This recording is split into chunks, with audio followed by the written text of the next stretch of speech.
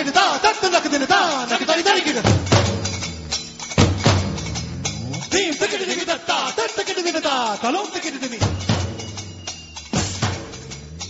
and welcome to Divination Dhando Chakko Rokro. This is Ritika and I have my co-host Abhishek here with me, and it's almost a month and a half since... Yes, that's right. So month and a half and we are back to talk about a not so romantic topic called inflation. Yeah, inflation. I mean, almost every day I pick up the newspaper and today inflation has touched highest at 7.2%. Today it has touched 7.3%. And some days back I read that Chidambaram was actually expressing happiness that now that it has touched 7%, that means the rates will be plateauing and it will not increase further. So it's good, and the only way is down. But then the next day I feel that it has risen even more. You bet. One of the funny definitions that I read on inflation was, we all know inflation is basically jab mehengai badh jati hai, so general rise in prices of commodities in the market. But The Economist, one of our favorite publications, they define inflation as when your buck loses its bang, then you have a problem of inflation. So in Diwali, did you ever purchase Sutli bomb or Lakshmi bomb? Yeah. So when that Sutli bomb goes puss, that's inflation. Imagine your 1 rupee note as that bomb. So what you could have bought for 1 rupee a year ago, now you have to shell a little more than a rupee. And what it means to the consumer, I was talking to my mom in the morning. She tells me that interest rates, inflation, I don't understand. I used to buy, what are they? Kairi ko kya bolte hain? I used to buy... Kacha mango? Yes. Raw mangoes at 30 rupees a kilo a year ago. Now I have to pay 40 for them, and the income has not risen proportionately. So that is when you have an inflation problem in the country. Yeah, that's the main problem, because people's salaries have not increased according to the increase in inflation. Yeah. I am always mourning regarding my sad salary. So But there is a problem, this inflation bit, if we keep the salary part and that part aside, our income is not increasing. The economists are saying that India does not calculate inflation properly. It's just in India, what they are doing is they are aggregating some 435 commodities like steel, rubber and all of these. Right. And each week they'll monitor the prices. And this is called wholesale price index, which is not an indicator of what the consumer actually goes and buys in the market, which is food. Which is actually measured by CPI, the consumer price index. And when you always compare the WPI and the CPI is always higher, but what gets reported by the government in newspapers and everywhere is actually the WPI, which doesn't take into factor your day-to-day commodity. And not only that, a few of the commodities in that WPI index of steel and rubber, few of them are not of much significance today. For example, there's something called coarse grain, which is given to livestock. That commodity is insignificant to human consumption, but it still continues to be measured, considered as a measure of inflation. Because it is being there since ages, and so nobody bothers to revise it. When was the last time they revised it? 1992. Yeah, exactly. So it's been, 15 years? But if you see this inflation, it is mainly there in two main areas. One is your oil, which like every day records new high, and another is mainly in your manufactured food items like your edible oils and rice bran, and so in fact if you see in the past 10 months your imported oils, edible oils have increased by 42%, and that is why the first step that the UPA government took is of banning the export of edible oils for a year.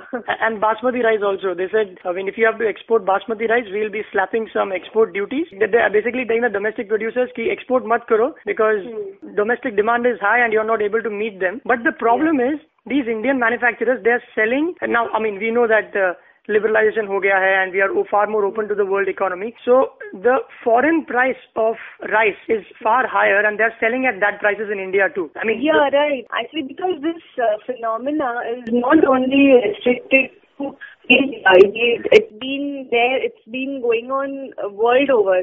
If you see in Singapore, then the price inflation is at a 25-year high, and if you see in China, it is at 11-year high.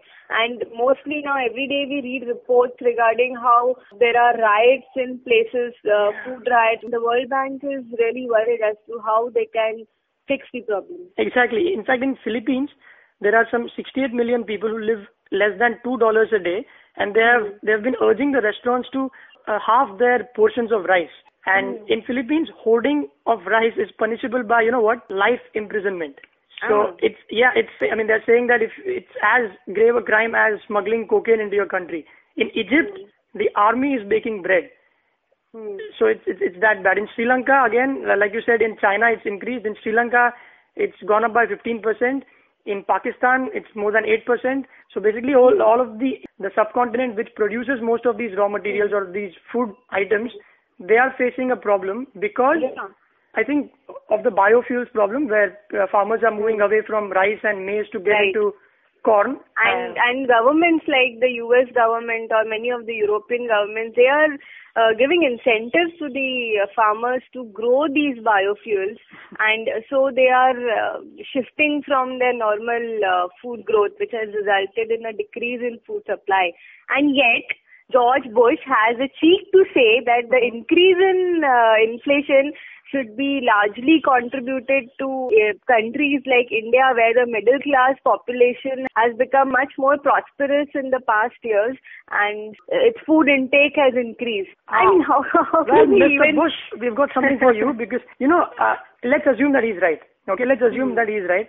But the statistics are showing that India recorded the highest food grains production this year of 227.3 million tons, which was more than that of last year. Yeah. Wheat and rice has increased by around 10% and rice again by 5%. I mean, I've got the stats. I'll not ramble on the stats.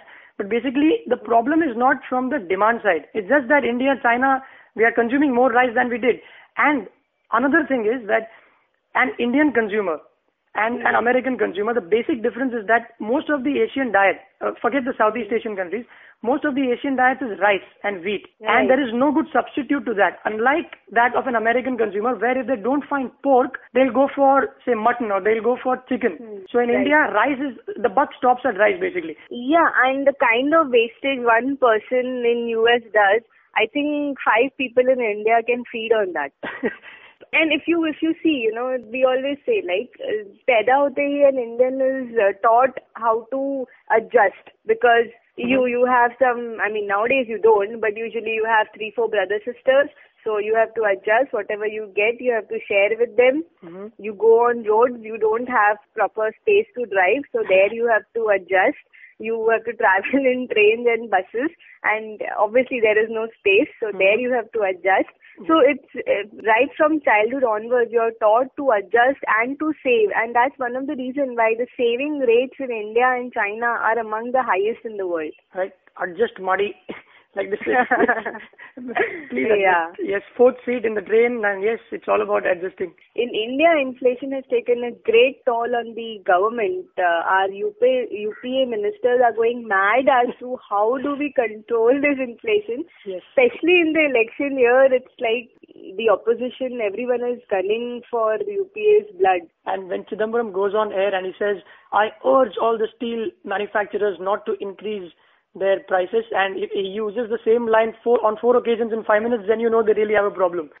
He's literally trying to maneuver the corporate sector by telling them what to do, which the government should not be doing in the first place. You forget about Chidambaram. I mean, the statement of Manmohan Singh, who is like a world-renowned economist, and he comes on air and says that I request the companies to not increase their salaries this year and not to give a very good annual increment to their employees because they'll have more money and they'll spend more money, and so it will give rise to inflation. I mean, what nonsense. Inflation is increasing. We need money so that we can take care of the inflation. Yeah, but one of the problems that they are in has been caused by Chidambaram himself, I believe, when he cut the tax slabs in a way that he put more money in our pockets. Yeah. So then, and I told you back then, while we were doing our podcast on inflation, that we could have an inflation problem. So there you go. Yeah, right. Yes. Blame it on him. Yeah, and I recently saw a survey of some news channel where they were asking people on the road that who do you think is responsible for the inflation. I mean, we talk all this, I will call it crap, we talk all this crap about why inflation is increasing, US ने ये किया, वो China ने ये किया. Normal person on the road सब government का गलती है. Government is not doing anything to control the price. Whom do you think is responsible? Manmohan Singh is responsible.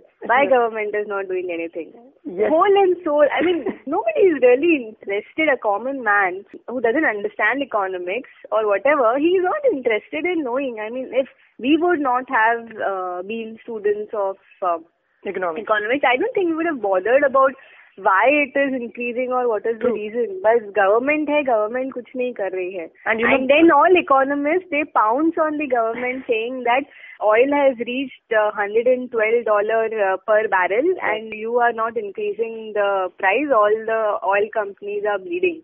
Mm-hmm. But then if they increase that, who is going to cry? I mean, economists don't.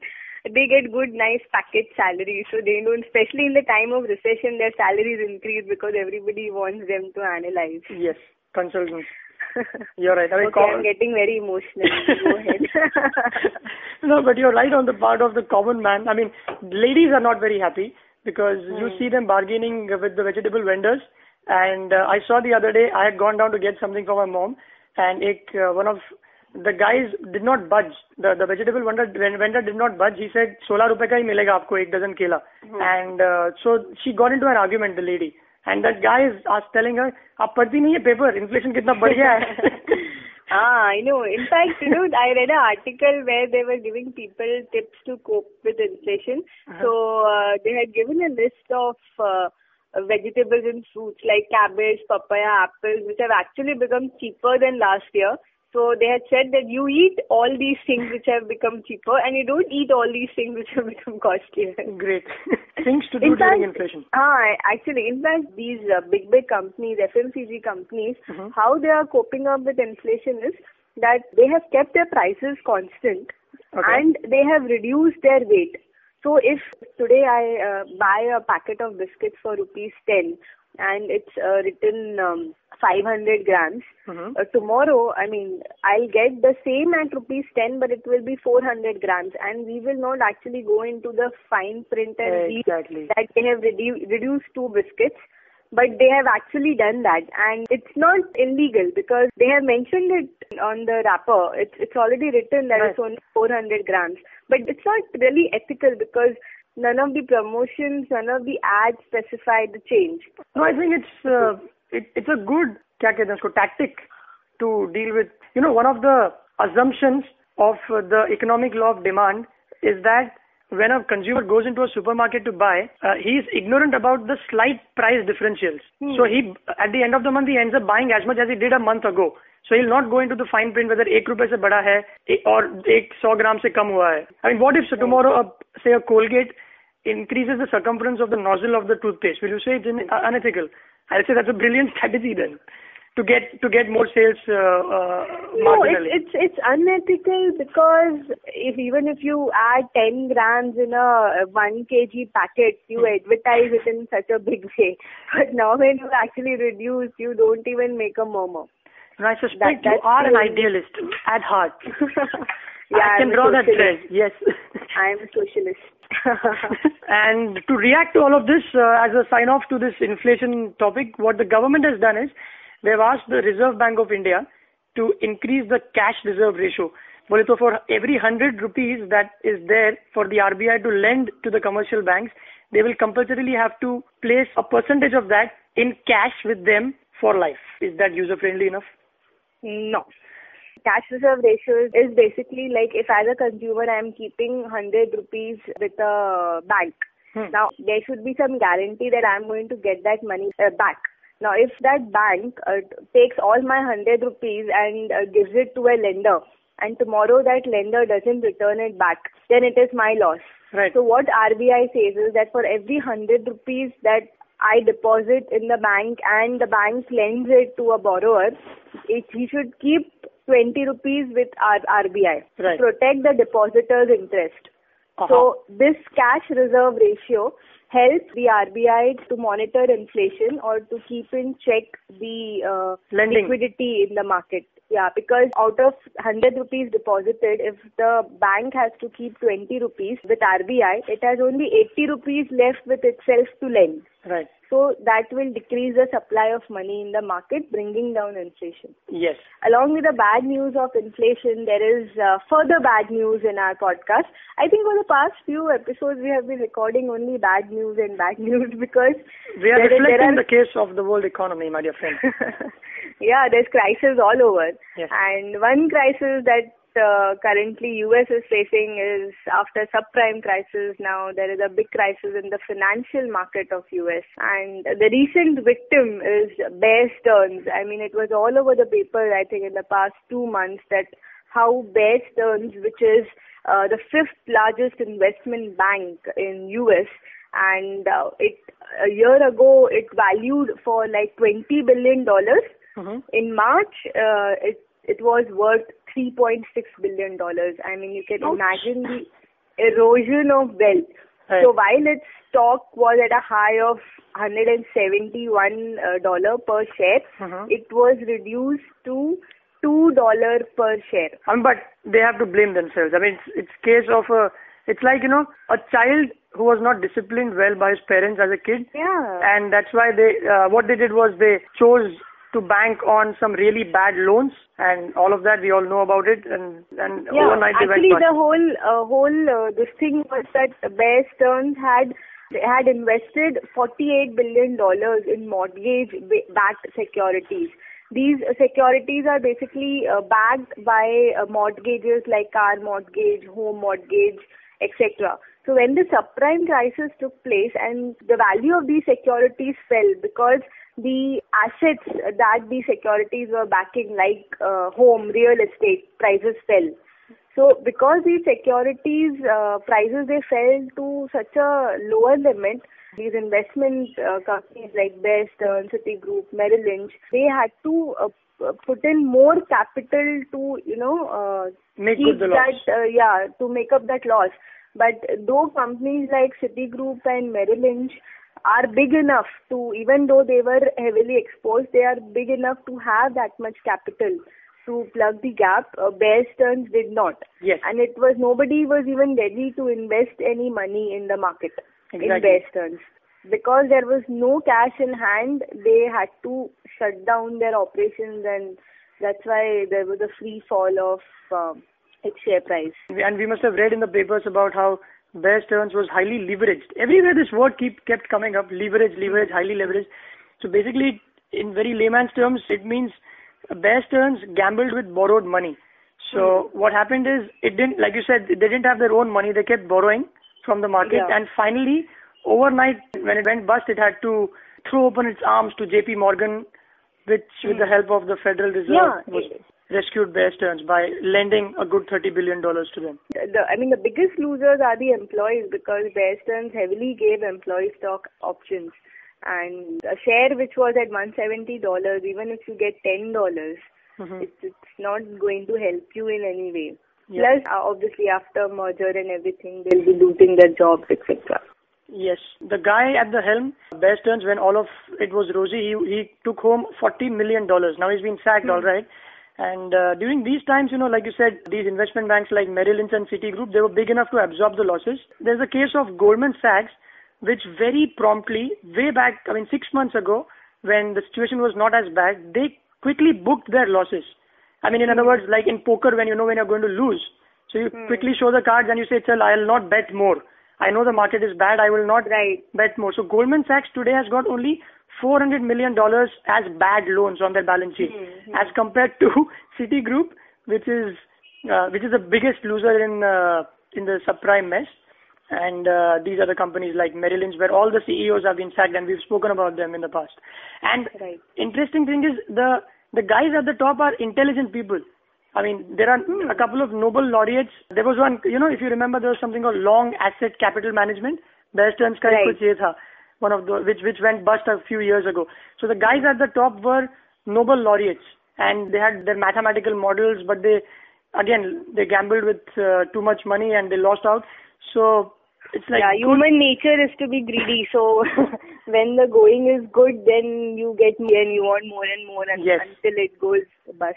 Exactly, because the main function of an investment bank is not to do all of this. It's about mergers and acquisitions जब होता है दो companies का, they'll advise, they'll do some underwriting. If one company defaults, they'll swoop in and say, okay, we'll pay for them and all of that. But the problem is the margins started shrinking in these businesses, and they said, okay, let's go in this, and we know what happened now. Right. In fact, the US public, I mean in general, is not very happy with Federal Reserve coming and rescuing these banks, because they say that it's public money after all, and if the financial regulators could not regulate these financial companies properly, and if they have taken such big risks and invested money, then they should take the brunt of it. Why should we take the brunt of it? Yes.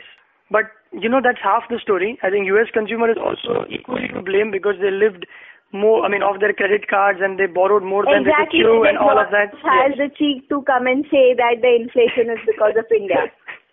Well, you're an emotional person, aren't you? No, but really, you're right. And it's a known fact. They are not drinking enough coffee in Starbucks now, because $4 for a cup of coffee is too much for them to shell out. So suddenly now they have stepped back on their spending. India and America are going in opposite directions, in the sense that India is spending more, the American consumer is saving as much as they can. And a prospering economy is a nation of shoppers, and an economy in a recession is a nation of savers. And that's what happened with Japan for a long time. And it's, there's this phrase called canary in a coal mine. Have you heard of this? No. I read this on 5 occasions in different newspapers.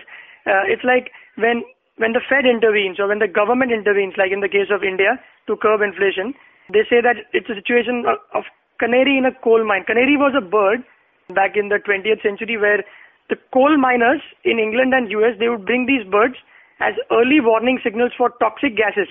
So thoda methane aa gaya zyada in the coal mine, they would start getting sick, and the coal miners would know it's time to rush out.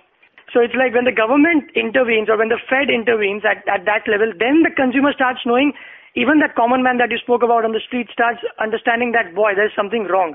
So when that canary starts to die, the miners know it's time to get out of the mine, because canaries have got a very strong sense of smell. So the situation has come to a level where all the world economies, top guns, are thinking hard to get their problems away, and all of them are facing unique problems. And on that canary note, we'll end this podcast, which was full of sad news, and we hope that next time we'll have some good news. Yep. And I assure you all, you guys, we will have some good news next time. That's about it. Go log on to theindicast.com. Please leave your comments. It's been a while since we've done this, so it'll be nice to know what you felt about the whole thing. Bye-bye. Bye-bye.